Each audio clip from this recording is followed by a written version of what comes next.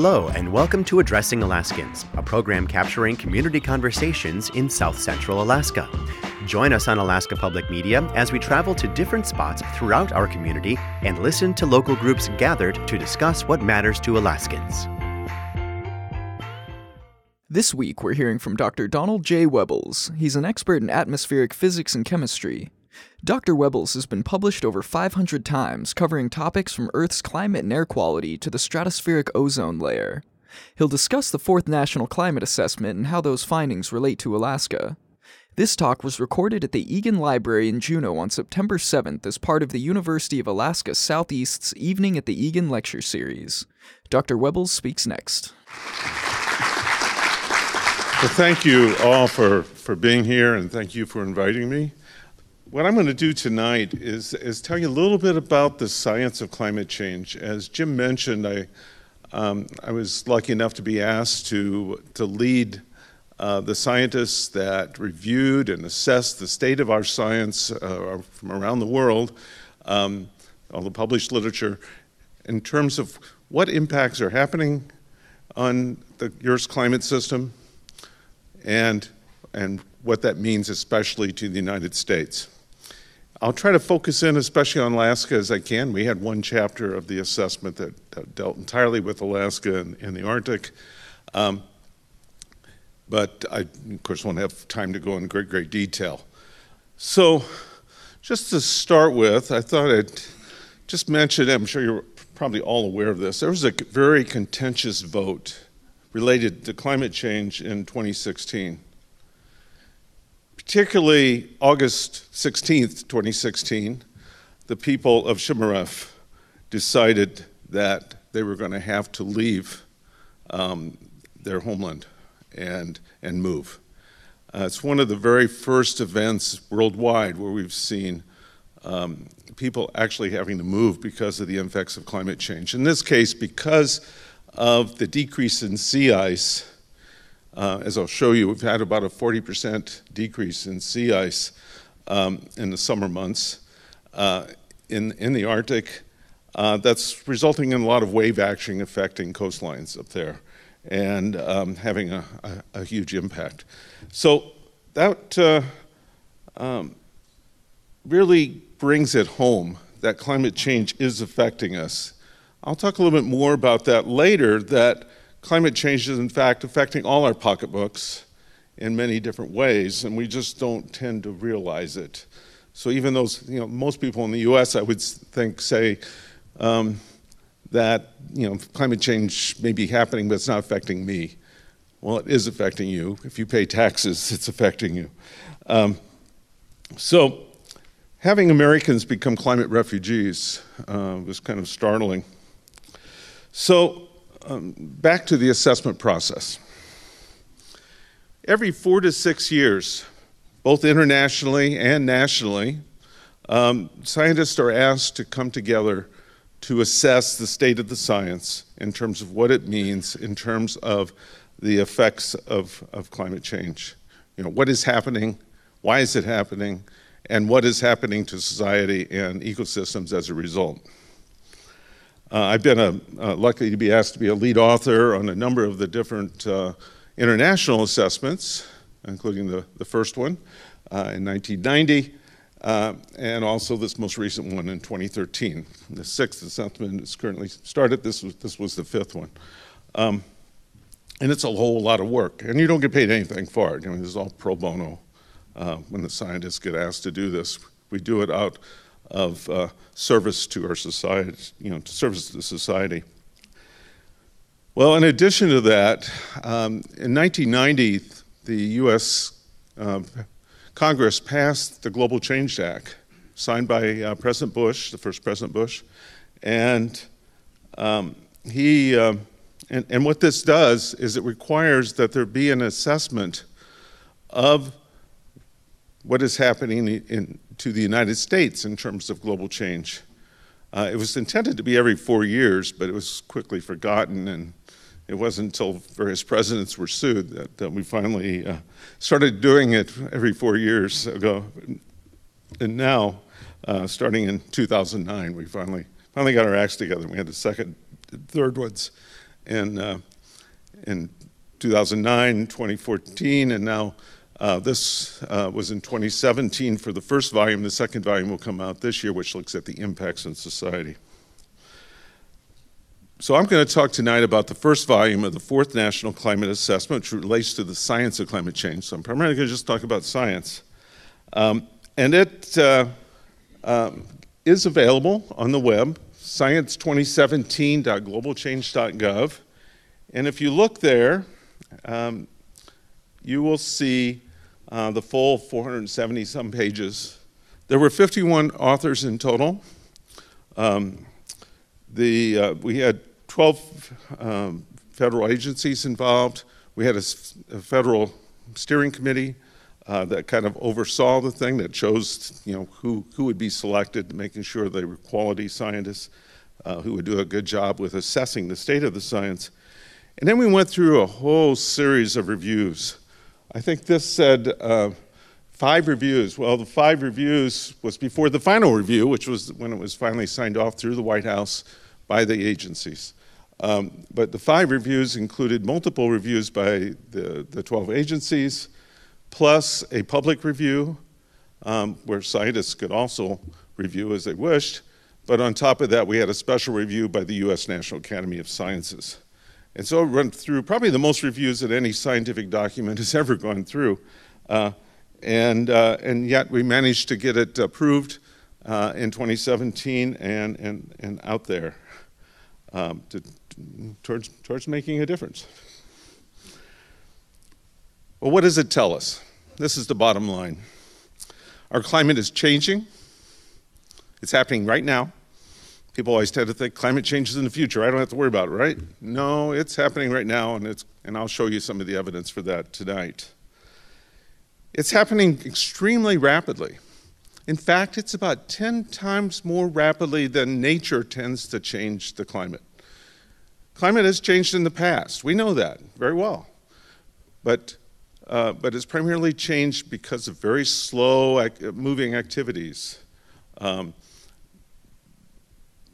Changes in the sun, changes in the amount of carbon dioxide in the atmosphere back millions of years ago because of outflows of CO2 from volcanic eruptions. Now that doesn't happen. Most of the effects of volcanic eruptions now are the sulfur that they put out and cause a cooling effect. And this changes in climate are leading not only to a warmer Earth, but it's having much larger impacts. You'll hear the media talk all the time about global warming. Well, it's funny because as a scientist, I've always called it climate change, and most scientists do. We'll call it global warming because that's the term that's out there in the public. But I get accused of changing the term from global warming to climate change because I have something to hide. I don't know what that is, but apparently it's out there. But it was actually the media that started using the term global warming 15 years ago or so. But it's so much more than temperature change. It's the changes in severe weather that are happening. And in fact, I do a lot of my research is related to how severe weather is being affected by the changes occurring in our climate system. It's making certain events more intense. On top of that, sea levels are rising, which are affecting our coastlines, and are going to likely have a very significant effect on coastlines over this century and perhaps very likely beyond that. Why is this happening? It's happening largely because of human activities, namely the burning of fossil fuels, land use change, both of those contributing to, and it's other pollution aspects, but primarily those two, that contribute to increases in the amount of carbon dioxide and methane and some other gases in the atmosphere that are there in rather small concentrations, parts per million of concentrations. Means one molecule per million molecules of air. How can that make an effect? It's because those gases absorb radiation in what's called the greenhouse effect, absorb infrared radiation that otherwise would go to space. And this would be, if it wasn't for those gases, this would be a frozen planet. But because of those gases, we have life as we know it. But what we're doing is we're adding to the amounts of those gases. And that's really affecting the Earth's climate. If you go look at the basic physics, it's rather surprising how simple the processes are. It's very complex to look at the actual rate of transfer and all that aspects, but just the basic concepts are quite simple. Our climate will continue to change over this century and probably beyond because we can't slow this down quickly enough. But we can have a large impact. I can easily leave you very depressed by the end of the evening by showing you everything that's happening. But I don't want you to be left that way. I want you to realize there is hope, that we can do something about this, and hopefully you'll see that as we go through this. Well, we have lots of different observations.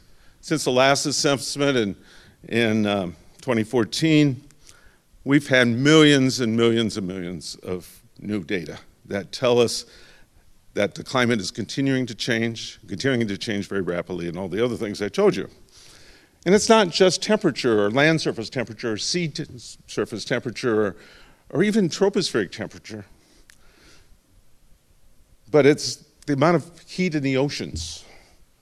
90% of the heat, the increase in energy that's happening because of the increase in these greenhouse gases is ending up in the oceans. And it's having so it's kind of keeping us from having much worse climate change than would have happened otherwise. The oceans play a big role because they have a large heat capacity.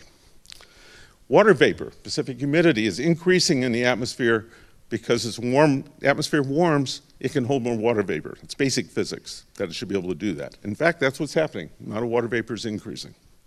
Snow cover, most of the glaciers in the world, not all, but vast majority, well over 90% of the glaciers in the world, and things like sea ice extent are decreasing throughout the world. An indicator of the warming temperatures. If we look at the global temperatures and the many, many thousands of observations made each day by thermometers, basically, well-controlled thermometers, and we put this on a relative scale because there may be some uncertainty in the absolute temperature, but we can knock that out by just looking at the changes over time. We see that the temperature since about 1900 is increased by 1.8 degrees Fahrenheit. Well, that may not sound like much. 1.8 degrees, we get more than that in a daytime, right? From night to day. But we're averaging over every day, over all parts of the Earth, and that's a thing that should vary very slowly. In fact, if we go back further in time, as I'll show you shortly, you see the temperature changed very, very little for thousands of years. But now it's changing quite rapidly. So 1.8 degrees is large. If you go back and look at the last ice age, it was about 15 degrees Fahrenheit colder than current temperatures. Well, that's when we had ice covering most of the areas. Well, certainly the area where I live in the Midwest was totally covered with ice. And so that was really big impact. So 1.8 degrees is over 10% of that effect, and it's, that's not negligible in terms of an impact. If you looked at every decade, look at those temperature changes over a decade, every decade for the last 5 decades is getting larger. We're going to see that again this decade because as I'll show you shortly, the recent years have all been extremely high. To go back in time, taking that temperature record and go back 2,000 years now by using proxies for temperature, in this case for the Northern Hemisphere where we have the best data, you can see that the current temperatures, the red here is that same distribution I had before, the current temperatures are much higher than anything we've seen over the last 2,000 years. But yet, if you look at that temperature record from the proxies, you can see the medieval warm period. That's the period when Vikings were living in southern Greenland. You can see the Little Ice Age, when it was colder than normal in much of North America and Europe. And which we think primarily was due to large volcanic eruptions, by the way, which caused an effect on the oceans. Not because there was a modern minimum of very few sunspots, because we don't think that has much effect on the solar flux. Now, if we looked at going back to that record over the planet and look at it across the planet, We didn't have observations in the Arctic or Antarctica going all the way back to 1900. We do have enough data to know that the Arctic has increased at twice the rate of the rest of the world. The oceans have a large heat capacity. They respond slower. The land is where we're seeing the largest effects. It's also where we're seeing these really large effects from severe weather, particularly this year. It seems to be a really bad year. There's one area up there where you can see a net cooling, and that's off the coast of Greenland, where the fresh water that's getting into the Atlantic Ocean is causing a slowing. This is from the melting of Greenland and the melting sea ice, is causing a slowdown of the Atlantic Ocean and the circulation of the Atlantic Ocean. And that one little area there is actually cooling slightly as a result. Oh, by the way, 2016 was the warmest year on record. 2017 and 2015 were essentially tied for second. And both of those years far surpassed 2014, which was the third warmest year on record. Then 2010. 17 of the last 18 years are the warmest years on record for our planet since we started taking observations in the late 1800s and getting global representation. The one exception, by the way, was 1998, which happened to be a strong El Nino year and barely beats out one of the years after that. But it was really unusual. So we're seeing extensive warming of our planet. If we look at the United States, you can see that the southeast is some areas of the southeast have a slight cooling. Sometimes I'll joke that that one of the largest areas there happens to be near Huntsville, Alabama, where some of the largest deniers of climate change live, and so it dare not warm there. But in reality, we think it's more likely because of the deforestation that occurred in the southeast in the 19th century, followed by the reforestation in the 20th century. But it could also be related to some of the changes in circulation patterns, weather patterns that have also occurred since then. But there's definitely been a small cooling. Actually, if you look at the Midwest in certain seasons, such as the summer, spring and summer, we've actually had a cooling somewhat in the Midwest. There we know that it's related to increases in soil moisture from the increase in precipitation we've had in the Midwest, which is helping keep things a little cooler than it would have been otherwise. So if you look at precipitation patterns overall, we've seen about a 7% increase in precipitation in the United States, but it's not distributed evenly. Basically, we've seen a drying of the west and the southeast, and a wettening of the Midwest and the Northeast. And Alaska is kind of mixed. Some areas increase, some areas decrease. You're listening to Addressing Alaskans on KSKA Anchorage, Alaska Public Media. We're hearing from Dr. Donald J. Webbles, an expert in atmospheric physics and chemistry. He's discussing the 4th National Climate Assessment and how those findings relate to Alaska. We continue with Dr. Webbles. Looking at the Arctic, it's really the place where we see the largest changes on Earth. So you sit at the front line, or sometimes we call it the canary in the coal mine. Temperatures warming at twice the rate of the rest of the world. We're seeing an accelerated melting of multi-year sea ice cover. We're seeing a significant mass loss from glaciers, including those on the Greenland ice sheet, reduced snow cover overall, and perhaps most important, perhaps to the rest of the world, as well as to Alaska, is the permafrost melting, down 12, 20 meters in a number of places, where this melting over this century not only will increase the temperature and cause potential infrastructure effects, as it's occurring already on roads and buildings, but could release methane and carbon dioxide into the atmospheres that would further add to the overall warming of our planet. It's one of those great tipping points that we don't understand very well, that is kind of a scary thing. People ask me, what keeps you up at night about this problem? Well, that's one of them. That permafrost melting is important. And my wife will be happy to tell you that I'm up a lot of nights. She's always giving me a hard time about it. So if you look at Chapter 11 in that report, one of the key findings is that we are seeing a much more significant increase in temperature in the Arctic than in the other parts of the world.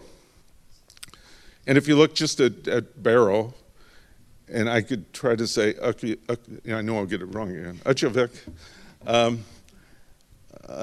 Alaska, it's 3.8 degrees centigrade. It's about twice that Fahrenheit in September. Almost 7 degrees in October, 5.5 degrees in November. Again, it was all in centigrade. We're seeing an increase in that part of the world of more than 1 degree centigrade per decade overall. It has been very dramatic and is having a significant impact in those regions. I'd mentioned the permafrost melting, and it just shows some of the data taken by scientists since the 1970s, is showing this overall an increase in the amount of melting of permafrost. So a very extensive amount of sea ice has been lost. But in general, if we look at, again, decadal timescales, which is the timescales we start talking about climate change, we really talk about 20, 30 years is the time for climate. Weather's what you get. Climate's what you expect. That's based on a quote from Mark Twain. On top of all that, the ice melt season has also lengthened by 20 to 30 days over those last 40 years. And so it's not just that the fact that the ocean's warming, it's that the overall seasons are changing as well. So what this shows is the ice loss over Greenland. We've seen about 2.81 gigatons of ice loss every year. This is equivalent to about 140 million Olympic-sized swimming pools being lost every year in terms of water off of Greenland. So far, it's had a pretty small effect on sea level rise, accounting for about a quarter of the sea level rise. But the big concern is what will happen over this century as this ice continues to lose. So what this just shows is how much equivalent is being lost relative to 2002. This is based on the GRACE satellite. It's one of the wondrous satellites from NASA that can measure the gravity and from that determine the amount of ice that was there over time. Barbara and I took a cruise 6-7 years ago, roughly. And when we did, I was shocked to find that when you get to Glacier Bay National Park, that all this area that this big, huge cruise ship had gone up to so you can see the glaciers calving, was in ice in 1941. Really indicates that, the kind of dramatic change you've seen here in Alaska. And one of the findings of the report was it is very likely that human activities, very likely is our code word for greater than 90% likelihood, that human activities have contributed to observed Arctic surface temperature warming, sea ice loss, glacier mass loss, and northern hemisphere snow extent decline. It's a high confidence statement. But I felt we were almost being too weak in saying it contributed because it's largely causing those changes.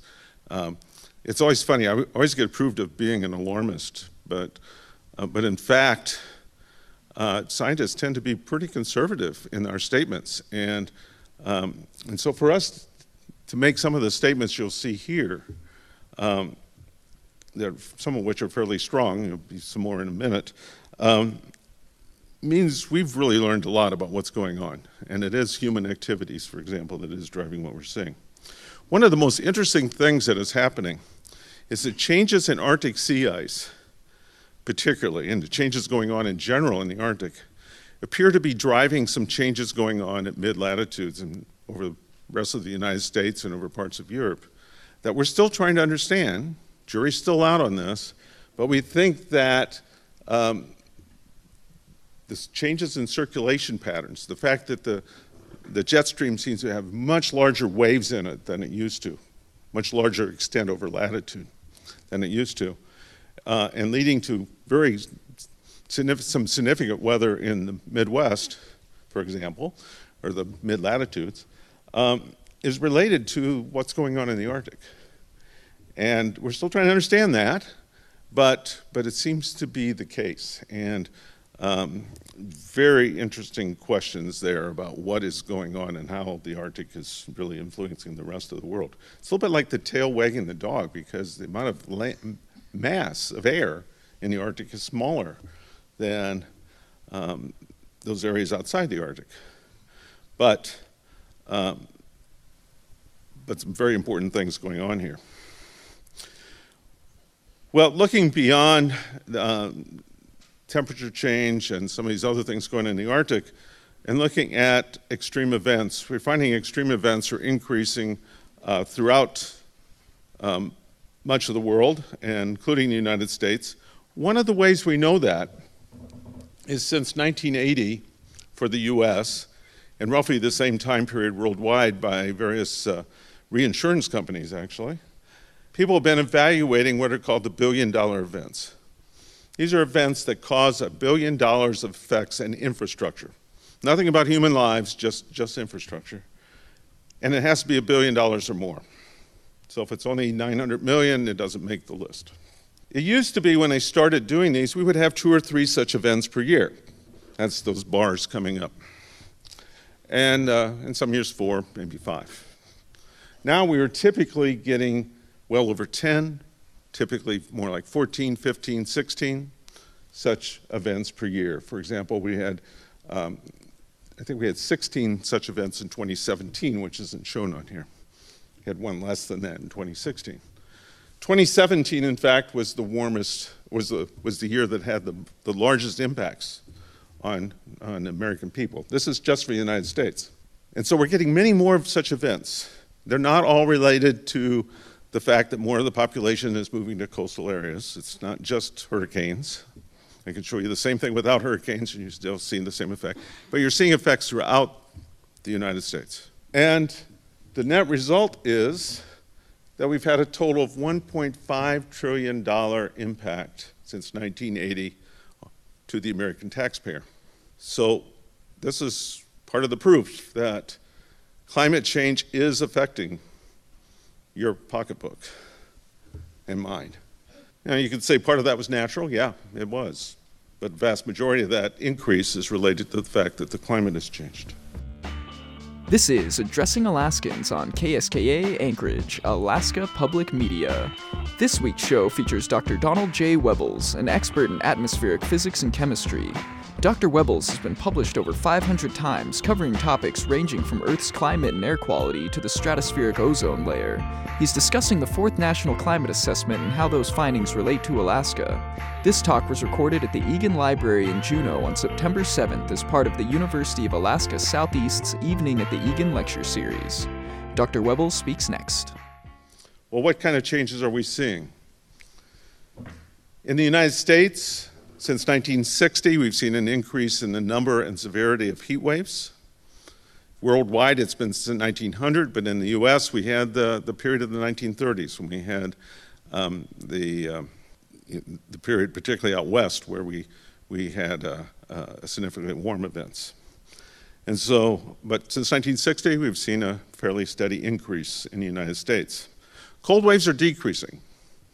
So, that's one of the, I guess, good things, and that cold waves, getting really bad cold periods are decreasing in number. Doesn't mean we don't get them. They do happen. We had one this last winter in Illinois. But we're having less of them than we used to have. More precipitation. Remember I told you when it's warmer, the atmosphere holds more water vapor? Well, that leads to more precipitation. And precipitation tends to come out as larger events. So when you can build up this large amount of water vapor in the atmosphere, you can dump that out as large precipitation, large rainfall, large snowfall. So sometimes people say, well, there's been, you get 30 inches of snow in DC. That must mean, as Senator Imhoff said, that there is no global warming. Just because an event happening in one place doesn't make sense. But on top of that, it doesn't make sense because we actually expect that large precipitation events should be increasing in number. And that's exactly what's happening. I'll show you a little bit of evidence for that. As a result, we're getting increased risk of floods in certain parts of the country, particularly the Midwest and Northeast, where we're getting particularly a significant increase in these large precipitation events.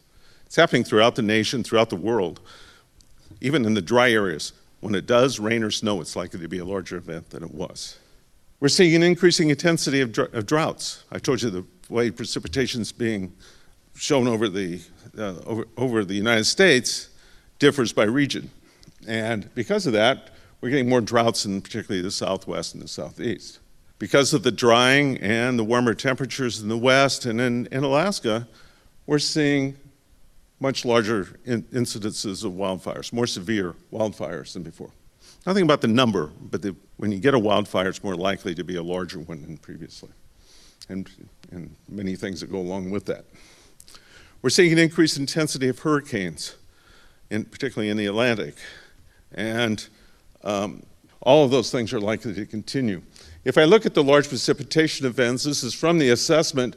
If we look at the top 1% of the precipitation events since 1958, we've seen a 42% increase in the Midwest, 55% increase in the Northeast, and a 16% increase in Alaska. All areas of the continental parts of the United States have seen an increase. Ireland is a little more difficult because islands are so dependent on when a hurricane happens to hit them as to how much rainfall they get. And so they vary almost year to year in terms of trying to look at those kind of statistics. But extreme rain precipitation events are very likely to continue to increase, just as extreme high temperature events are likely to continue to increase. And a sad thing for me is our models are tending to underestimate the actual magnitude of these events, which makes me wonder if our models are just not good enough quite yet to really say just how bad things are going to get to be in the future. It's one of those things we're trying to understand. I mentioned wildfires. The U.S. fire season is about 3 months longer than it was 40 years ago. And the average fire is much bigger, sometimes 1,000 degrees more, and hotter. Not bigger in size, but also much, much hotter than before. In Alaska, even the tundra is experiencing wildfires. In recent decades, Alaskan wildfires activities have increased both boreal forests and in Arctic tundra. What's up causing the observed changes? I've already told you about the greenhouse gases, carbon dioxide and methane, that they are primarily responsible for the observed climate changes. I don't have time to go through all the different analysis we do to make that statement, but I can tell you, this is a key finding from the assessment, that for the period extending over the last century, there are no credible alternative explanations supported by the extent of the observational evidence for any alternative.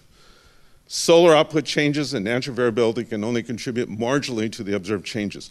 In fact, over the last 40 years, the amount of solar output, which we measure very carefully from satellite observations, is actually decreased, not increased. So it can't be the sun. The climate just doesn't change on its own. It changes over periods of time because some forcing has affected it. And there are no natural cycles. You often see in the media, oh, it's just natural cycles. You know, we've had climate change before, it must be a natural cycle. No, there are no natural cycles that can explain this. Now, for having an ice age every 100,000 years, oh yeah, we have that evidence. That's because of how the sun goes, or the Earth goes around the sun. But there are no natural cycles explaining this very significant changes we've seen, particularly over the last 50 years. If you look at the amount of carbon dioxide, I mentioned this is one of the important gases, probably the most important changing gas in the atmosphere. It has an atmospheric lifetime, has a rapid exchange between the atmosphere, the biosphere, and the oceans. But the overall lifetime of CO2 in that Earth system, and particularly in terms of if you add CO2 into the atmosphere, it's about 100 years. Its second lifetime is more like 4,000 or 5,000 years, well over 1,000 years anyway. What we've seen is a very significant increase in just what we've observed in CO2 amounts since Charles David Keeling started taking very accurate measurements in 1957. But we go back much further in time by looking at the bubbles that are trapped in ice cores. Particularly in Antarctica, we can take an ice core that goes back 800,000 years. If you see these ice cores, you can basically see every single year. It's really amazing. And from those, you can pull out particular years, you can pull out the gas that was trapped in that ice, and measure how much CO2 there was. And what you see is that when there was an ice age, there was about 200 parts per million. When there wasn't an ice age, it maybe got as high as 300 parts per million. Right now, we're about between 405 and 410 parts per million. We've had a 40% increase relative to what should be there in between ice ages. It should be driving a very significant change in the atmosphere. And in fact, if you went back to the last time we were at 400 parts per million, you have to go back 3 million years ago. And that was a much warmer Earth, with sea levels 60 feet higher than current sea levels. It's kind of a scary thing, because it's telling us, in part, that CO2 really plays a big role in affecting the Earth's climate, but it also says what could happen over the coming centuries if we don't do something about this issue. Another way of looking at the issue is to say, well, what if we look at natural forcings on climate, only consider the sun? Volcanic eruptions would tend to cause a cooling because of the sulfur put in the atmosphere, turning into sulfuric acid and causing a cooling effect. Well, we find we cannot explain what's happened in the last 40, 50 years. You would have expected almost no change, whereas in fact we've had this significant increase. But if I include those greenhouse gases, I include CO2, I include methane, and nitrous oxide and some other gases that we have measured for quite a significant amount of time, and how much they've increased, we agree almost exactly with that observational record. You're listening to Addressing Alaskans on KSKA Anchorage, Alaska Public Media. We're hearing from Dr. Donald J. Webbles, an expert in atmospheric physics and chemistry. He's discussing the 4th National Climate Assessment and how those findings relate to Alaska. We pick back up with Dr. Webbles. If we look at precipitation patterns continue to change such that we expect that the dry will get drier and the wet will get wetter. And much of Alaska is likely to continue to see an increase overall in precipitation, with more of that precipitation coming as larger events than in the past. But a continued drying of the west coast and the southeast and continued issues there with drought. And even in other parts of the U.S., more significant concerns about drought, particularly in summer months, including the Midwest. And I'm the son of a farmer, and I'm always worried about agriculture, so that's I find very disconcerting. This is for late century, but it's similar effects for mid-century, a little bit smaller. Switch quickly to sea level rise. Sea level rise is accelerating as we get not only warmer oceans, water expands as it gets warmer, but on top of that, we're getting this increase from the melting of ice and land ice, particularly what's happening from Antarctica and Greenland, but also glaciers throughout the world. We've already seen about 7 to 8 inches. We can expect another 1 to 4 feet of sea level rise over this century. It somewhat may depend on which of those scenarios we follow, but we're absolutely sure of that. It could be independent of those scenarios because we start the ice changing. We may be putting certain activities into place that are going to cause it to continue to change. Because of what's happening in West Antarctica, where there's significant melting there, particularly in the ocean ice that is holding the ice in the mountains from the glaciers there from just falling into the sea, we can't for sure say there won't be as high as 8 feet of sea level rise by the end of the century. Part of what we were trying to do in this assessment is do risk analysis, trying to say what's the risk for various likely events. So the 1 to 4 feet we feel pretty comfortable about. We don't feel comfortable yet about what's going on with West Antarctica, but we can't for sure say it won't be as high as 8 feet. On top of that, the oceans are changing in many different ways. I already told you about the changes in the circulation in the Atlantic. But the oceans are also acidifying. 25% of that CO2 that goes into the atmosphere is ending up in the oceans. As it gets in the ocean, it turns into carbonic acid. That acidifies the oceans, makes them less basic than they are. They don't have, their pH is still on the basic side, but they're getting less basic. That's having an impact already in some places on shellfish and other life.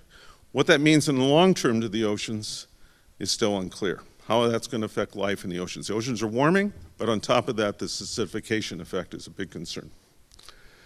Declining oxygen concentrations at some depths is also occurring along coastal areas, and that is getting to be more of a concern as well. All of these have, all of these kind of impacts I've shown.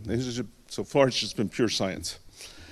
Already apparent in most parts of the United States and affecting important sectors: agriculture, health, water, energy, transportation, etc. We're seeing that throughout the United States.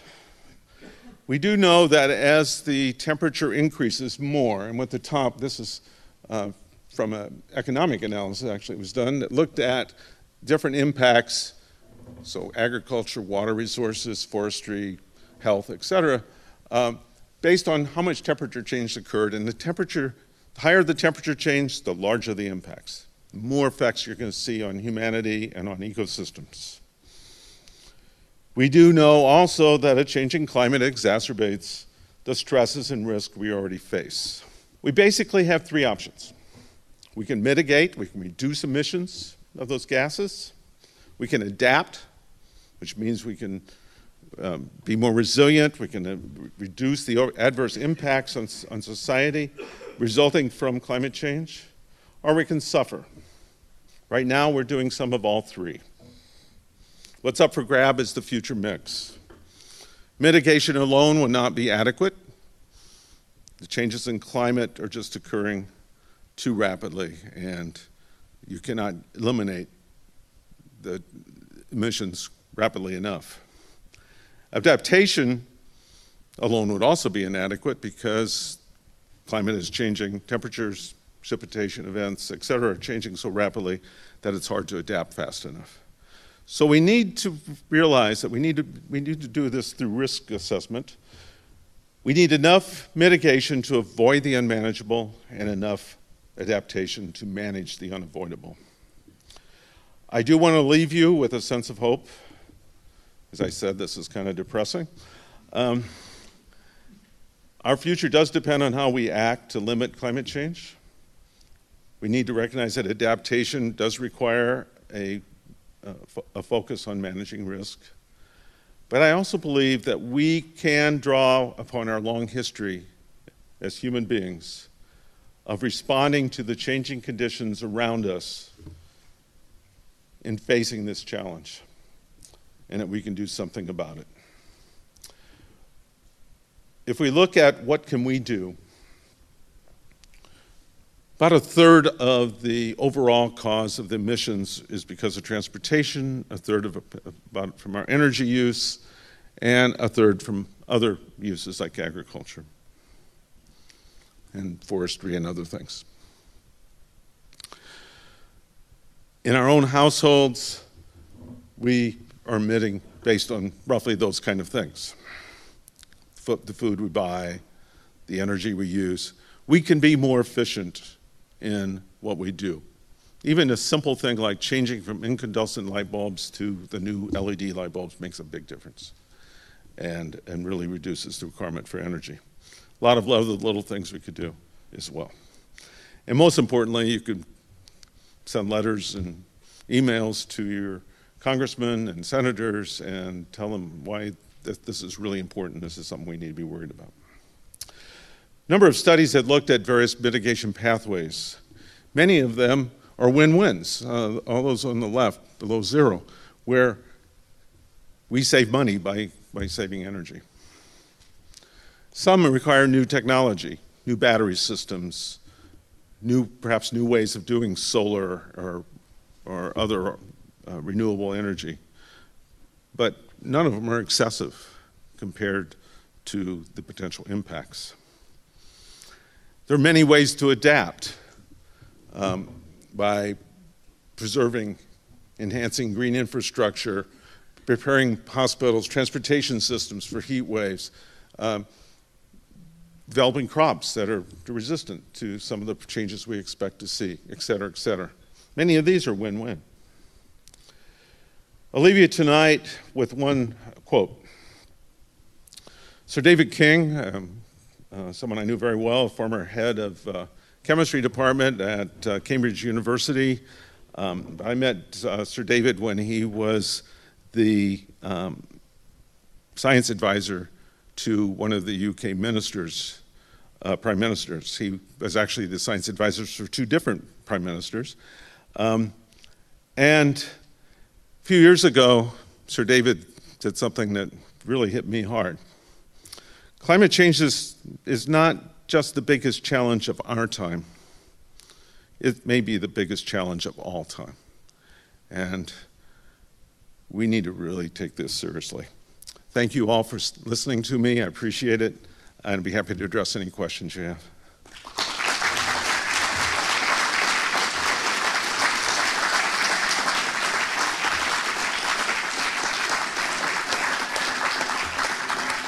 Yeah, my name's Craig, and earlier on, I don't doubt that you have an explanation for this, but how did you determine the temperature rise over the past 2,000 years? Was it through looking at the Arctic ice or Antarctic ice, or how was that actual temperature determination? I didn't explain that very well because I just didn't want to take time, but it's based on a variety of different proxies. Things like the analyses of ice, but it's not just that. It's looking at analysis of ocean sediments, land sediments, tree rings is an important one, analyses of coral reefs, and should you go back in age with coral reefs. There's a whole variety of them all over the northern hemisphere particularly. Not as many in the southern hemisphere. They're trying to increase now the number in the southern hemisphere.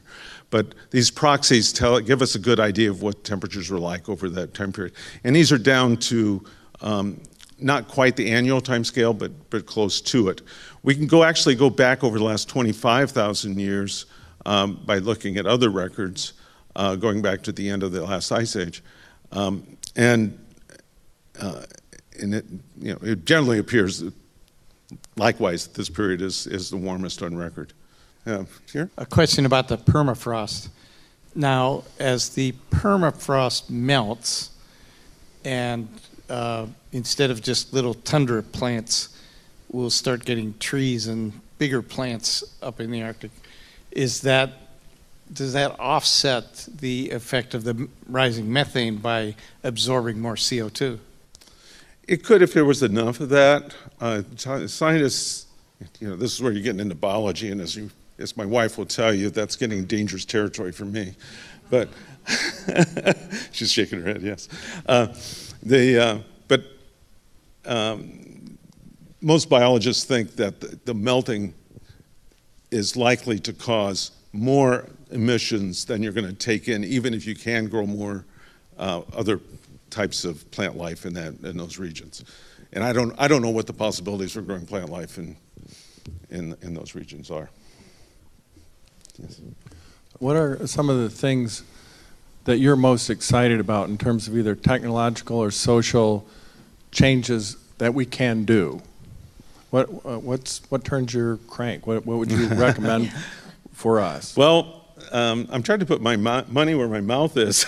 We're in the process of putting solar on our own house, and we have learned that the payback on that is 12, 15 years or so, and hopefully within our lifetimes we will see, to the point where it's earning money for us. We're not going to pay for electrical energy from now on after this is put in this fall.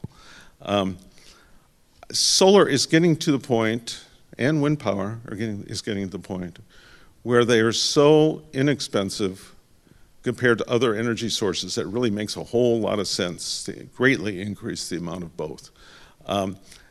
One of the analyses I've seen recently suggests that solar and wind power will become cheaper than natural gas as the cheapest forms of energy this year, end of this year, or sometime next year. So we already know natural gas is much less expensive than coal, but here we have an impact. If we can go to renewables, whether it's solar, wind power, or perhaps making better use of ocean waves or other sources, as well as geothermal, or even nuclear. They don't cause air pollution, which is the other thing. I developed one of the first air quality models when I was at Lawrence Livermore National Lab. We can largely eliminate air quality problems, air pollution problems, asthma problems. And I think that's kind of exciting. So we can largely solve what's going on with climate change. If we could transition rapidly enough, we're going to slow it down. We're not going to completely prevent it. But we could largely get rid of our air quality problems. And other countries are seeing this too. You know, I get told all the time, oh, China's continuing to build coal-burning power plants. Well, that's stopped.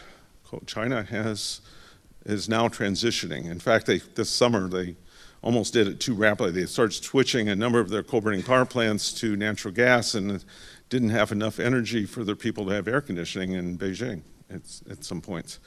But they're trying to transition very rapidly, first to natural gas and then to solar and wind power. And they're trying to transition their transportation systems. Their rules for vehicles are much stronger than ours over the next 10 years. And so I think we're starting to see the verge of a revolution in how energy and transportation is done worldwide. And I find that really exciting. It seems like the scientific community has done a wonderful job of figuring all this out and projecting what can and will happen. And the failure maybe has been more on the political end and people actually doing anything about this, people who are capable of it. So I kind of tend to think things are going to get a lot worse before they get better because nothing's really happened yet. Science is there, maybe the technology is very possible, but if our political system isn't having it, well, it's not going to get better. So my question is, if things really do go south, and say we do have this 3 degrees centigrade change in temperatures that signifies a huge change, loss of coastal areas, huge weather pattern changes. What I wonder is if at that point people say, okay, no more CO2, we're going to really change. How does our climate rebound? Can the Earth recover once the damage is done? We're still trying to talk about preventing damage, but I want to know, can it rebound if we don't prevent it? If we could develop geoengineering technology, I'm not a believer that we can develop technology where we can just eliminate the warming by putting up reflections in the stratosphere. And I think there's too many problems with that. But perhaps eventually we'll develop technology where we can remove CO2 from the atmosphere or remove it before it gets into the atmosphere from the various emissions we are making. Then we can do something. Otherwise, I already mentioned to you that the carbon dioxide, methane has a very short lifetime, 10 years. A little bit longer, but not much more. Nitrous oxide has about a 100-year lifetime. It's not changing quite as much as methane and CO2. But CO2's second lifetime is thousands of years. And so in 3,000 or 4,000 years, we're still going to have 15% of the CO2 we're putting in the atmosphere left there beyond what was there naturally. So we're leaving a long-term legacy. And that is really a concern. Now, maybe that technology will develop where we can do geoengineering to remove CO2 from the atmosphere. But right now, it's just too expensive. And we have some technology, it's just that's way too expensive. You cannot possibly have enough atmosphere go through a device that, even if you put up thousands of devices, to remove enough to matter. So we got to come up with better technology if that were to occur. But otherwise, we're leaving a long-term legacy, and it's really an issue, really a problem. I do worry. I often will say, we have 3 sons and 5 grandchildren, and I really worry that 50 years from now, my grandchildren are going to look back and say, "Gosh, I know my dad worked, my grandfather worked on this, but what were they thinking back then?" Because I'm really afraid that we're leaving a tremendous problem to those that come after us.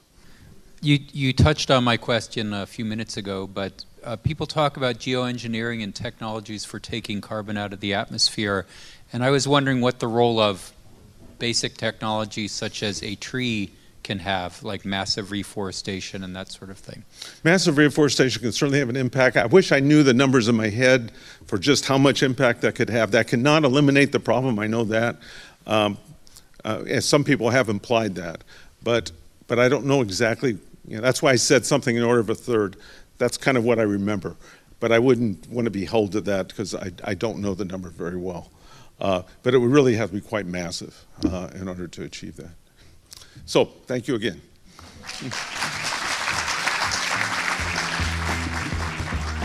Thanks for listening to Addressing Alaskans today on KSKA Anchorage. We just heard from Dr. Donald J. Webbles, an expert in atmospheric physics and chemistry. He discussed the 4th National Climate Assessment and how those findings relate to Alaska. This talk was recorded at the Egan Library in Juneau on September 7th as part of the University of Alaska Southeast's Evening at the Egan Lecture Series. If you missed part of this show or would like to hear more, head to the Addressing Alaskans page at alaskapublic.org. For Alaska Public Media, I'm Ammon Swenson. Addressing Alaskans is a production of Alaska Public Media, which is solely responsible for its content. Theme music is by Patrick Lee. The views expressed are those of the hosts and participants and do not reflect KSKA or its underwriters. To let us know about an upcoming community event that you would like to hear on Addressing Alaskans, just go to our website at alaskapublic.org and click on Contact Us at the bottom of the page. Learn more about Addressing Alaskans and listen online at alaskapublic.org.